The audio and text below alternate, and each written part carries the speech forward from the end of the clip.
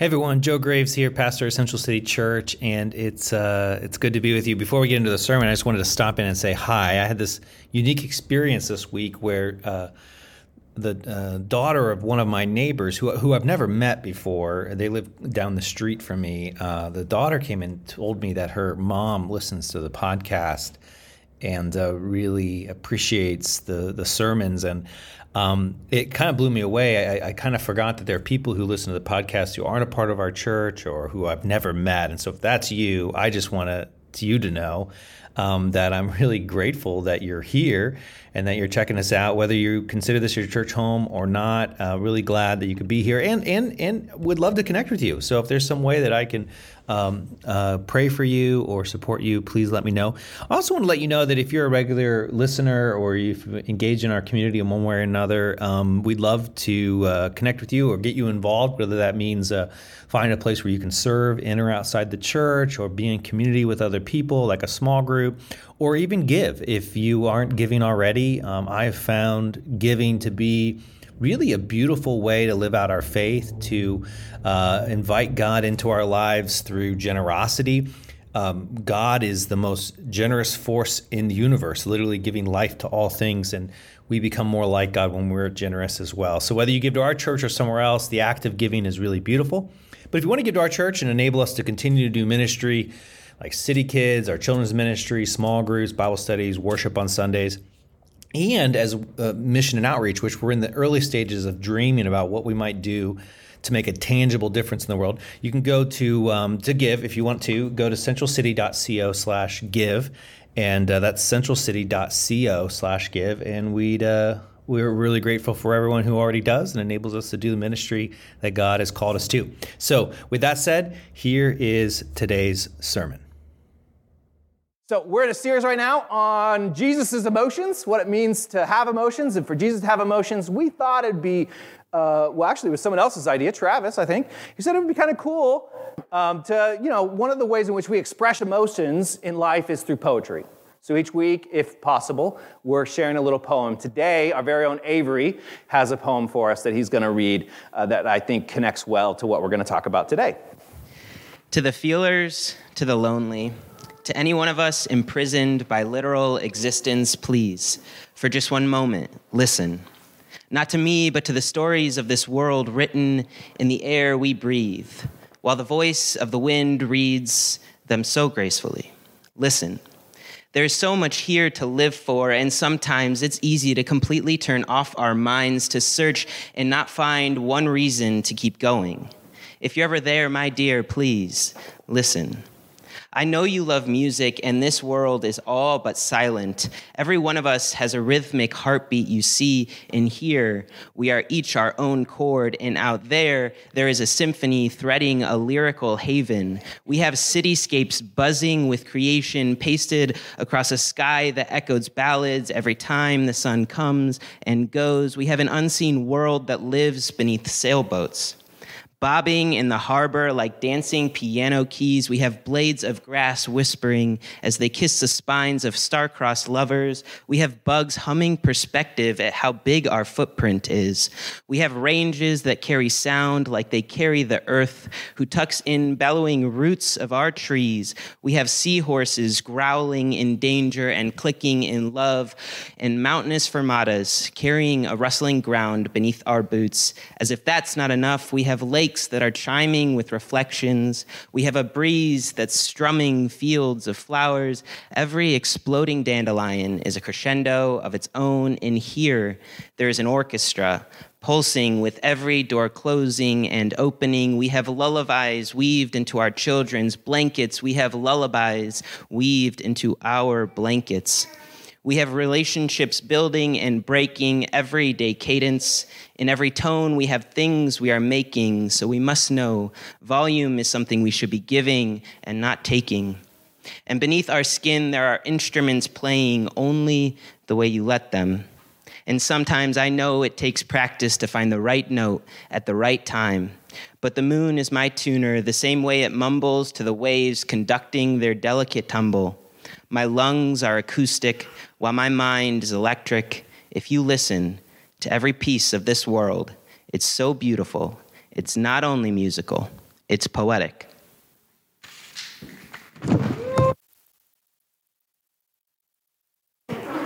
Wow. Next week we discuss the emotion of anger. And so if you have a poem that you've written or a poem that you love that someone else wrote that connects with anger, that emotion, let me know. We'd love for you to share it, or someone else can read it for you even if that's you're interested. Today, though, we're going to talk about happiness. So you came on the right day. The Declaration of Independence. In the Declaration of Independence, the Founding Fathers wrote this. This is like in the second paragraph. We hold these truths to be self-evident, that all men are created equal, that they are endowed by their Creator with certain unalienable rights, that among these are life, liberty, and the pursuit of happiness. I don't need to mention to you all that this statement at the time referred only to white men, excluding women and people of color. So I'm in no way saying that this is an ideal that we need to aspire. But today I hope that these words can apply to all Americans. And I would go a step further and say, let's imagine that these words applied to all people. That everyone created by God deserved to be happy. Do you believe that? That everyone deserves to be happy. I was reading a little bit about this phrase, the pursuit of happiness. Brent Strawn, who teaches religion and theology in Emory's Candler School of Theology, he wrote a book called The Bible and the Pursuit of Happiness. And he explained that when we dig into the context of the Declaration of Independence, the original writers didn't mean just that we had a right to pursue happiness. This is what he says. He says the actual intent was that they had the right, that we as Americans had the right to be happy.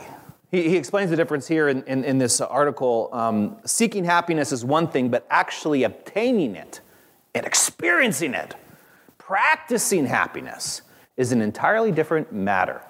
It's the difference between dreaming and reality. Remember that the pursuit of happiness in the Declaration is not a quest or a pastime, but an unalienable right. Everyone has the right to actually be happy, not just try to be happy. To use a metaphor, you don't just get the chance to make the baseball team, you're guaranteed a spot. That's a very different understanding, he says. So he argues that the original intent is that you have the right to be happy according to the Declaration of Independence. Well, what does God say about that? Today we're going to continue this series on emotions, specifically the emotions that Jesus experienced while on earth. And as you could probably guess, we're going to talk about where Jesus was filled with joy. And I want to start with this differentiation between pursuing happiness and actually being happy, because here's what I found from the little bit of research I did on joy. And what I see even from Jesus' example, chasing after happiness, the pursuit of happiness, doesn't always make us happy. In fact, sometimes the chasing after happiness, the pursuit of happiness, we end up unhappy as a result. So if you're taking notes, if you like to take notes, if that's the thing, then it's something you might want to write down. Chasing after happiness doesn't usually make us happy, because here's the thing, and we're going to talk about this a couple different ways. We're humans, so we are really bad at figuring out what makes us happy. That's the bad news. We're really bad at it. And there's a better way, and hopefully by the time of today, we'll have some new ideas on how to go about this. So to help us, we're going to look at a story of Jesus.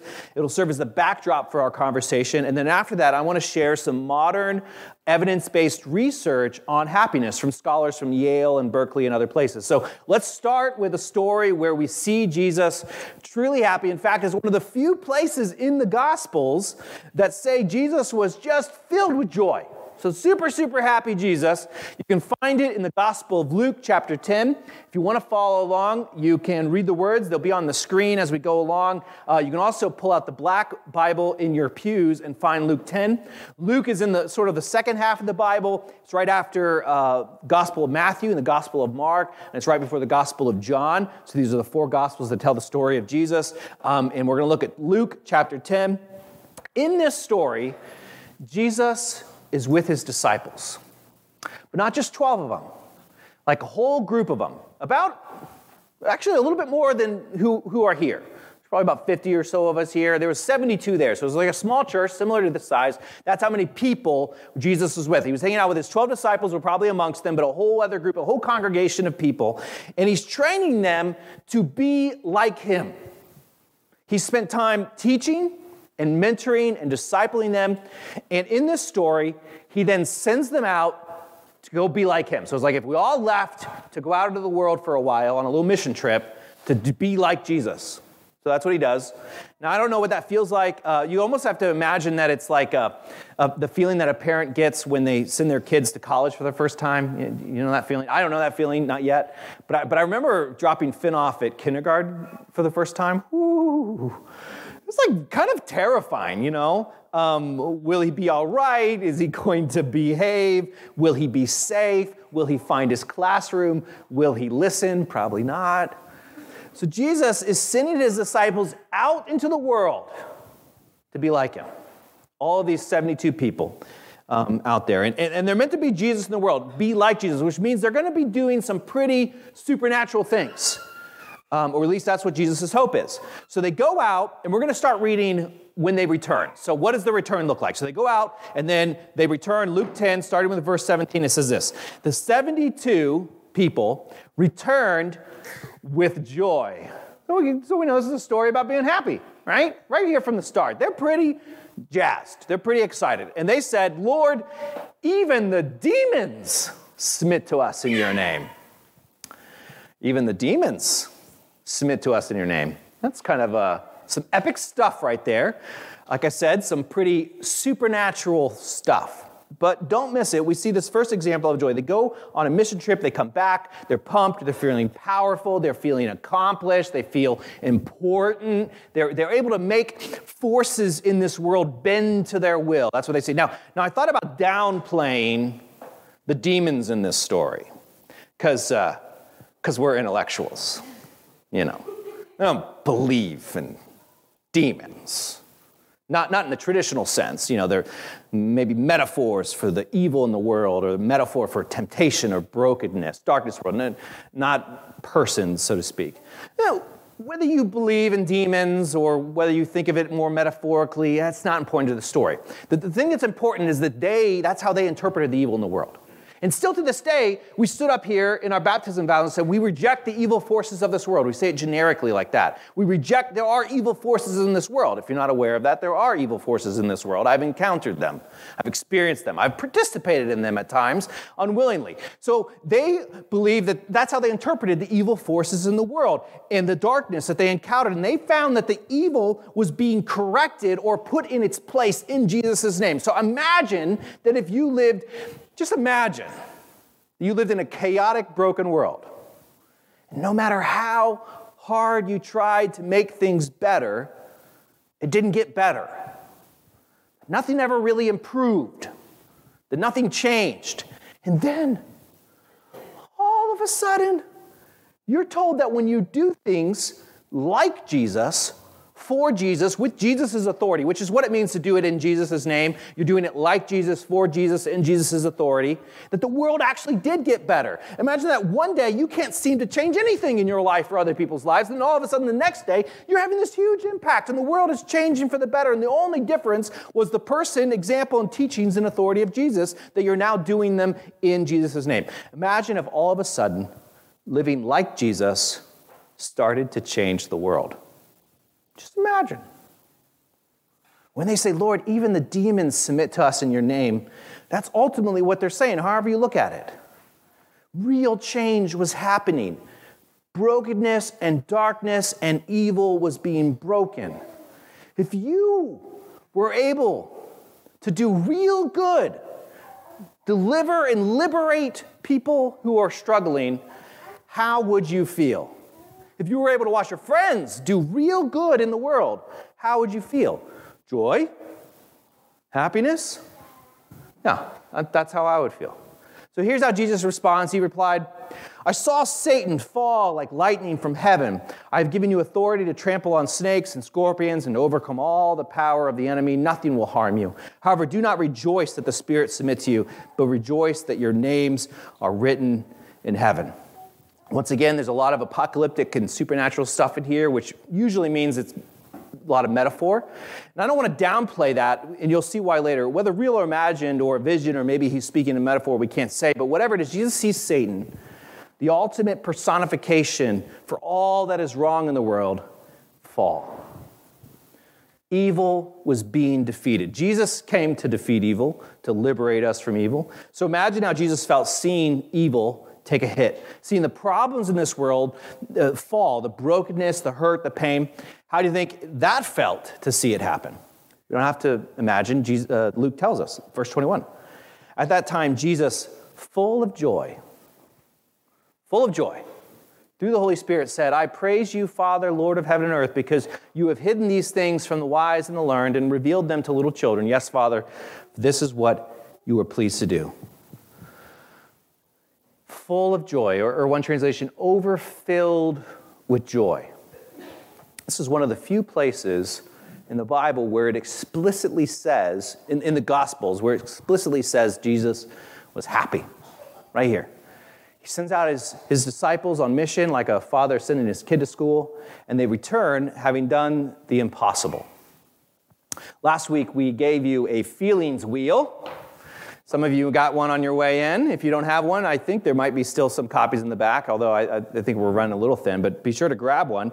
If you don't have one, get it. On it, it shows you a whole bunch of different feelings labeled in different colors, and it's, you got your core emotions in the center, and it kind of spins out from there. And I had some people who work in mental health look at this first to make sure it was a useful tool, and they said it was. This is a very interesting, being able to identify how you feel is very useful in all of life as a parent or as a spouse, to be able to say, here's where I'm at right now, and that really is an effective way to be in a healthier relationship with you. So it shows a lot of different feelings. So let's speculate today how Jesus was feeling. We're going to go to the yellow slice today and look at happy. I would say, and I think I got some slides for each one of these, Tim. I would say that Jesus might have been proud of his disciples, right? You send them out to do something, they actually do what they are asked to do.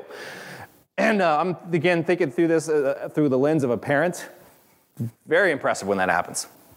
They had done what they were asked to do. So there's like a kind of a proud sense. He was clearly thankful because he gives thanks and praise to God in the prayer. So we would put the next one as thankful.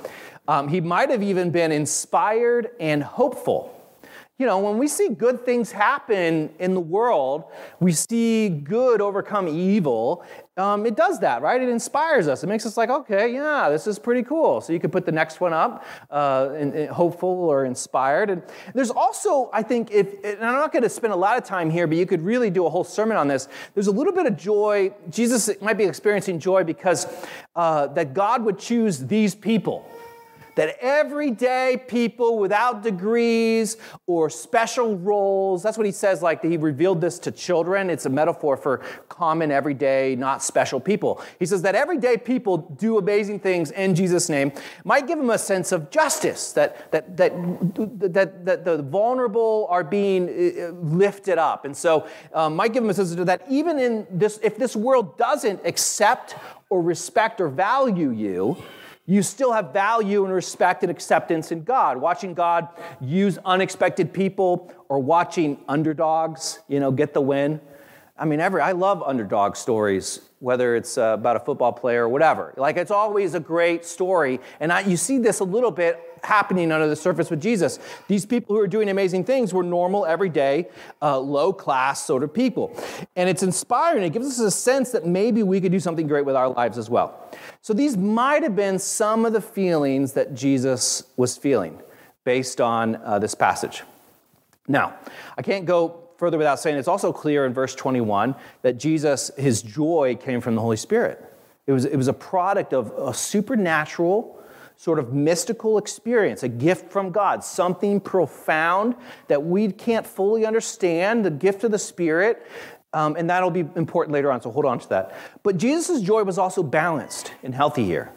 Back in verse 20, he tells his disciples, don't be happy that you have the supernatural power to boss around demons, okay? He says, be happy, and I'm doing some interpretation here, and I don't have time to explain it, but I'm happy to talk about it later. He says, don't be happy that you can boss around demons. Be happy that you're in the family of God. This touches a little bit on what we talked about last week. that you are more than what you do, and that who you belong to, where you belong, who you are, your identity is more important than just the things that you're able to accomplish.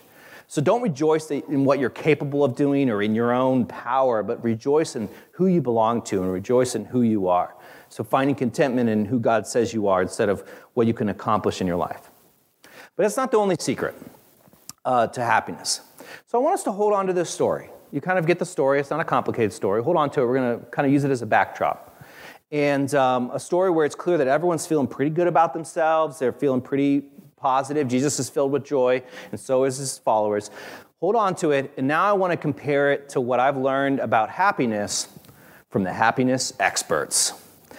To do this, I had the chance to listen to a number of podcasts on happiness. Anyone else listen to podcasts? Got some podcast listeners in the house? Yeah?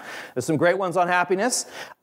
Two specifically were very helpful. One is called the Happiness Lab. Happiness Lab is by a Yale professor. She did a whole class on happiness and made it a public opportunity. You could go take this class to the public. It was open to the public for free. And then she did this podcast based on that class. So the Happiness Lab is a great little podcast. The other one is Hidden Brains. They did a whole series on Happiness 2.0. So I'm pulling extensively from a lot of these ideas. If you want to know where I got these ideas or who said them specifically, you can go check out those podcasts.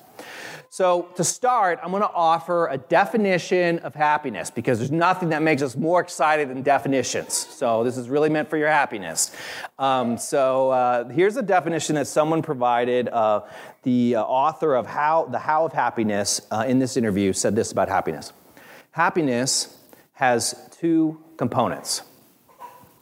So happiness has two components. The experience of positive emotions is the first one. So things like tranquility, pride, enthusiasm, joy, affection. This yellow slice of the emotions wheel. Part of happiness is experiencing these emotions. Now, there's other emotions on here that I would say are positive based on how you experience them, but the idea is the yellow one's a lot of seriously positive emotions. So part of happiness is experiencing these emotions. The second part is having a sense that life is good and that you're satisfied with how life is progressing towards a particular goal, that you're able to feel good about where you're headed. In other words, she explains that you need both to be happy in your life and with your life, right? So it's like, okay, I'm experiencing happiness in my life, but I'm also happy with my life, like I'm happy with where I'm going. So on one hand, you have to experience positive emotions, and on the other hand, you're satisfied with what you're doing and how your life is progressing, which is, why when we reach kind of goals that we've had, we can feel kind of happy. Like if you were to send your disciples out to do something and they were actually successful, you might feel pretty good about that in theory. So the question becomes, how do we feel more positive emotions and how can we be happier in our life? Well, after listening to a handful of podcasts, I come up with my own little list. I'm pulling extensively from these. I'm going to share with you 4 secrets to happiness. So welcome to Self-Help Sunday. And this is going to solve all of your problems. And I say that tongue in cheek. I actually do think these are helpful. They're not going to apply to everyone. You got to make sense of your life for yourself. But, I do think these are really helpful and they help me, so I'm going to share them with you. Here's the first one. It has to do with expectations. I've listed it as an equation because my son's really into math right now, so you're welcome. Happiness equals reality minus expectations. That'll preach. I'm going to preach it right now. Happiness equals reality. Now, some of you are like, what is going on there? And I know it's a complicated equation, and I get it. It took me a while to think it through as well. Here's what I mean by that. Happiness is rooted in expectations. Think of it this way. Don't judge me. Well, you can judge me if you want, but I'd prefer if you didn't. I get upset sometimes with customer service people, okay? I'm guessing I'm not the only person. And I've thought about why I get upset, especially like over the phone. And it's because I expect them to fix my problems, okay? That's the expectation I go into the call. I'm not calling you because I want to chat, all right? I'm calling you because I have a problem. I need you to fix it, all right? I'm trying to get insurance to fix a problem right now and not a fan, okay? And yeah, so I'm the customer. It's how I think. This is how I sometimes operate. I'm the customer. I'm always right, so they say, and I pay for their company. I'm the reason the company exists. I'm the one who's paying, right? This is a high level of confidence in Joe sometimes on the phone. And customers like me are the reason, so you work for me. That's sometimes my attitude. And so when I call someone, I expect them to fix my problems. And when they don't fix my problems, what happens? I get a little frustrated. Anyone else ever been frustrated before? Just a few of you. We'll hang out later. We're mad at the rest of you, though. I get angry even sometimes. We're going to look at that emotion next week, and yes, Jesus got angry too, and Jesus got angry because the religious rulers of his time weren't living up to what he believed God's expectations were. So it's not always bad, but it's not always good either. So getting angry at a customer service person, not helpful. And this is what helps me. I try to change my perspective. I try to change my expectations a little bit. I remind myself of this. The people I'm talking to are humans. Probably don't get paid that much. They're just doing what they were trained to do. They probably need this job to take care of themselves, maybe even take care of their family. They are loved by God, and it's not their fault. And when I remind myself of these very simple truths, my expectations for that person change. Do you see how this works? And then I talk to them as a human, and I say, look, I know this isn't your fault. You're just doing your job, but I really need help here. How can we make this right? When I go about it this way, I can leave the conversation not necessarily with the problem solved, but feeling much more better about myself, and I probably didn't ruin their day either. So maybe not happy, but more content. The simple truth about expectation is especially important for relationships. I have found a significant amount of pain in our marriages and in our friendships come from unspoken expectations. You're living into an expectation that may or may not be real. You expect certain things, and this is especially true in church. You expect certain things in church, and if it doesn't live up to that expectation, you might be really upset or you might feel bad about yourself. So we go into relationships of all kinds assuming certain things, and when those things aren't met, we can become unhappy. One of the things you can do, and you have to do if you've been with anyone for an extended period of time, is think through what expectations you had that aren't being met and wonder, are those reasonable expectations or is that going to happen? If we learn to acknowledge our expectations and we refrain from projecting them onto people, especially without telling them, or we learn to have honest conversations like, hey, I need this with the people that we're in a relationship with, happiness becomes much more likely. For example, certain people expect certain things from me because I'm a pastor. And you could fill it in with any role, because I'm a wife, because I'm a husband, because I'm a customer service rep. There's certain expectations that come with those roles. And I'm going to be honest with you, I can't even keep track of all the expectations. I can't. But I will tell you this, the number one reason people get upset with me, and I would probably suggest the number one reason people have gotten upset with you, your spouse, your friend, your parent, is because there was an expectation you didn't meet. Right? And so happiness, though, equals reality. What really is happening in the moment, reality minus those expectations. So I want to hold on to that. We're going to see how this plays out as we look at a few others. Here's the second one. It's also sort of an equation. Not all of them are, but whatever. Experiences are greater than material things. It's based on research. Experiences, doing things in life, will create longer, more fulfilling happiness than buying things. The big reason for this is when you have an experience, it produces happiness on both the front end and the back end. So when you plan an experience, you have all this joy in the anticipation of it, and that becomes very meaningful. And then when you have the experience, on the other side, you have this joy retelling it. And you can experience that same joy every time you tell the story of that experience. So experience over the long haul produces more happiness than stuff. Now, we have an entire industry. This isn't even my notes, but it's important to say we have an entire industry that spends billions of dollars to try to convince you that stuff's going to make you happy. And the reality is this stuff does make you happy for a moment. And so you get a little bit of joy, a little bit of serotonin kicks off when you buy that new thing, but it diminishes very quickly. And that's just what science says. So we have to recognize that. And really, part of this has to do with expectations. And when you buy something that you really wanted for a long time, you expect it to make you happy. So when you've purchased it and you're the same person you always were, feeling the same way you were before, you're almost less happy because now not only did it not make you happy, but you're mad about it. And this is a big part of how expectations play into our happiness. So if you're looking to feel better, you got to look for an experience. We're going to just keep compounding this and adding on to it, especially experiences with people you love, which is number 3. They have found meaningful relationships create greater happiness in your life over the long haul than wealth or work accomplishments or career.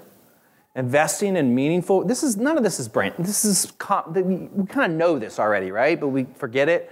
Investing in meaningful relationships will produce more joy over a long period of time than investing in wealth in your career. One of the things I've heard over and over again in these various experts is that the things we think will make us happy don't. We tend to tell ourselves that if we had more money or a better house or a better position at work, then we'd be happy. In fact, they go as far as to say this, and I thought it was a really great quote. I had to share it with you. Our minds just really suck at predicting the things we think will make us happier. Scientists said that, and I love that they use the word suck. If you need to remember anything, it's this. What you think will make you happy might not. For example, they give this example. You might want to stay in bed and watch TV or eat ice cream, and there might be a little joy in that or a momentary joy, or maybe that's what you need at the moment. But more often than not, you'll have bigger return on your happiness if you go out and you do something meaningful or fun with the people you care about. You might think if you got a promotion and then you'll be happy. But what you will find is that, and I really related to this. They said this one person was going after a promotion. They finally got the promotion, and then they realized they were the same person on the other side of the promotion. Nothing had changed. They felt the same way. In fact, I was meeting with someone this week, and they shared that exact, not knowing that's what I was going to talk about, told me that story. They said, I was going after all of these promotions in my career, hoping that would fill this hole in my life, blah, blah, blah. And then they got the promotion, and it didn't change anything. I was still me. But the expectation of it actually made them feel worse. So we have to go after the right stuff. There's a reason why when people are on their deathbed, they don't talk about, man, I wish I would have worked more. I wish I would have done better in my career. They usually talk about how they wish they would have spent more time with their families and friends. Building meaningful relationships and doing experiences, it will produce more happiness in your life than wealth, work, and status combined. So I've been pretty busy lately. I've been working on my house. It's been kicking my butt. And I've put hours into my house for 2 months now, which means I have not spent a lot of time with my son, Finn. Just yesterday, as I started working, he asked me if I could play the Wii. We have an old school Wii, all right, classic Wii, the one that makes you move. I don't know whose idea that was. And he's like, I said, you can play the Wii at any point. He's like, oh, no, Dad, I want to hang out with you. Whew. Okay. That hits you right in the heart, doesn't it? Well, I was working on this sermon, and I was feeling pretty down, just overall exhausted. I was reading about how to be happy, and I decided to put it to the test. So on Wednesday, I pick up Finn from school. When he gets out of school around 3:30, and we went to COSI, which closes at 5, so we had about an hour to be there. And I wanted to, just test out, invest in an experience, with someone that I love. Now, if you remember, it just was the perfect day. Wednesday, 71 degrees. It was amazing. As long as you don't think about why it was 71 degrees in February or March, it's great.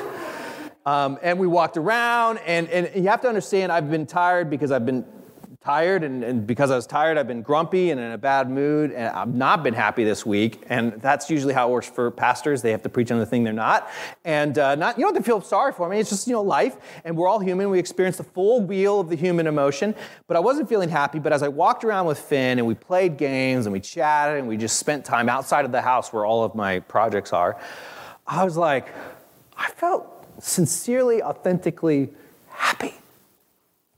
And as soon as I felt that, I was like, those damn experts were right. Like, this worked. But Jesus was right, too. Think about this, the story of Jesus, right? They created an experience. They went on a little mission trip. They did it with people that they were in relationship with. And experiences with people you care about is a major source of happiness. In other words, Jesus didn't get pumped because he had bought a new tunic. That's not the story. He was excited because he was doing something. He created an event where the people he cared about were able to do something really cool, which leads us, and it even experienced something kind of wonderful. So here's the last point, and it departs from this conversation a little bit, but it's really important. Number 4 is to experience wonder. In the Hidden Brain podcast, they interviewed Dr. Keltner, who's out of Berkeley. He studies happiness and specifically how it intersects with wonder or awe, and how we experience things that are really amazing, you know? You know what I mean? Like, how many have been to the Grand Canyon? A few of you? Do you remember the first time you walked up to it? And you're like, my brain's not processing this correctly. Like, you know what I mean? Like, how many have climbed to the top of a mountain and looked out over the vista? Anyone done that? Yeah, a few of you, yeah. Yeah, you remember that feeling? That's that feeling of awe, you know? It's when we see something, experience something, and our senses can't make sense of it. So we're just blown away by it. Keltner from Berkeley defines awe as this. Awe is the feeling we get when we encounter vast mysteries that we can't explain. That feeling we get in our body when our senses are like, well, I don't know what to do with this. This is amazing. How can something be so big, this so perfect, so beautiful, so emotional, so deep? Like, this is too much. That's what's happening when our brain, we experience something that gives us a sense of awe. It's when we encounter something that's beautifully mysterious, beyond our comprehension.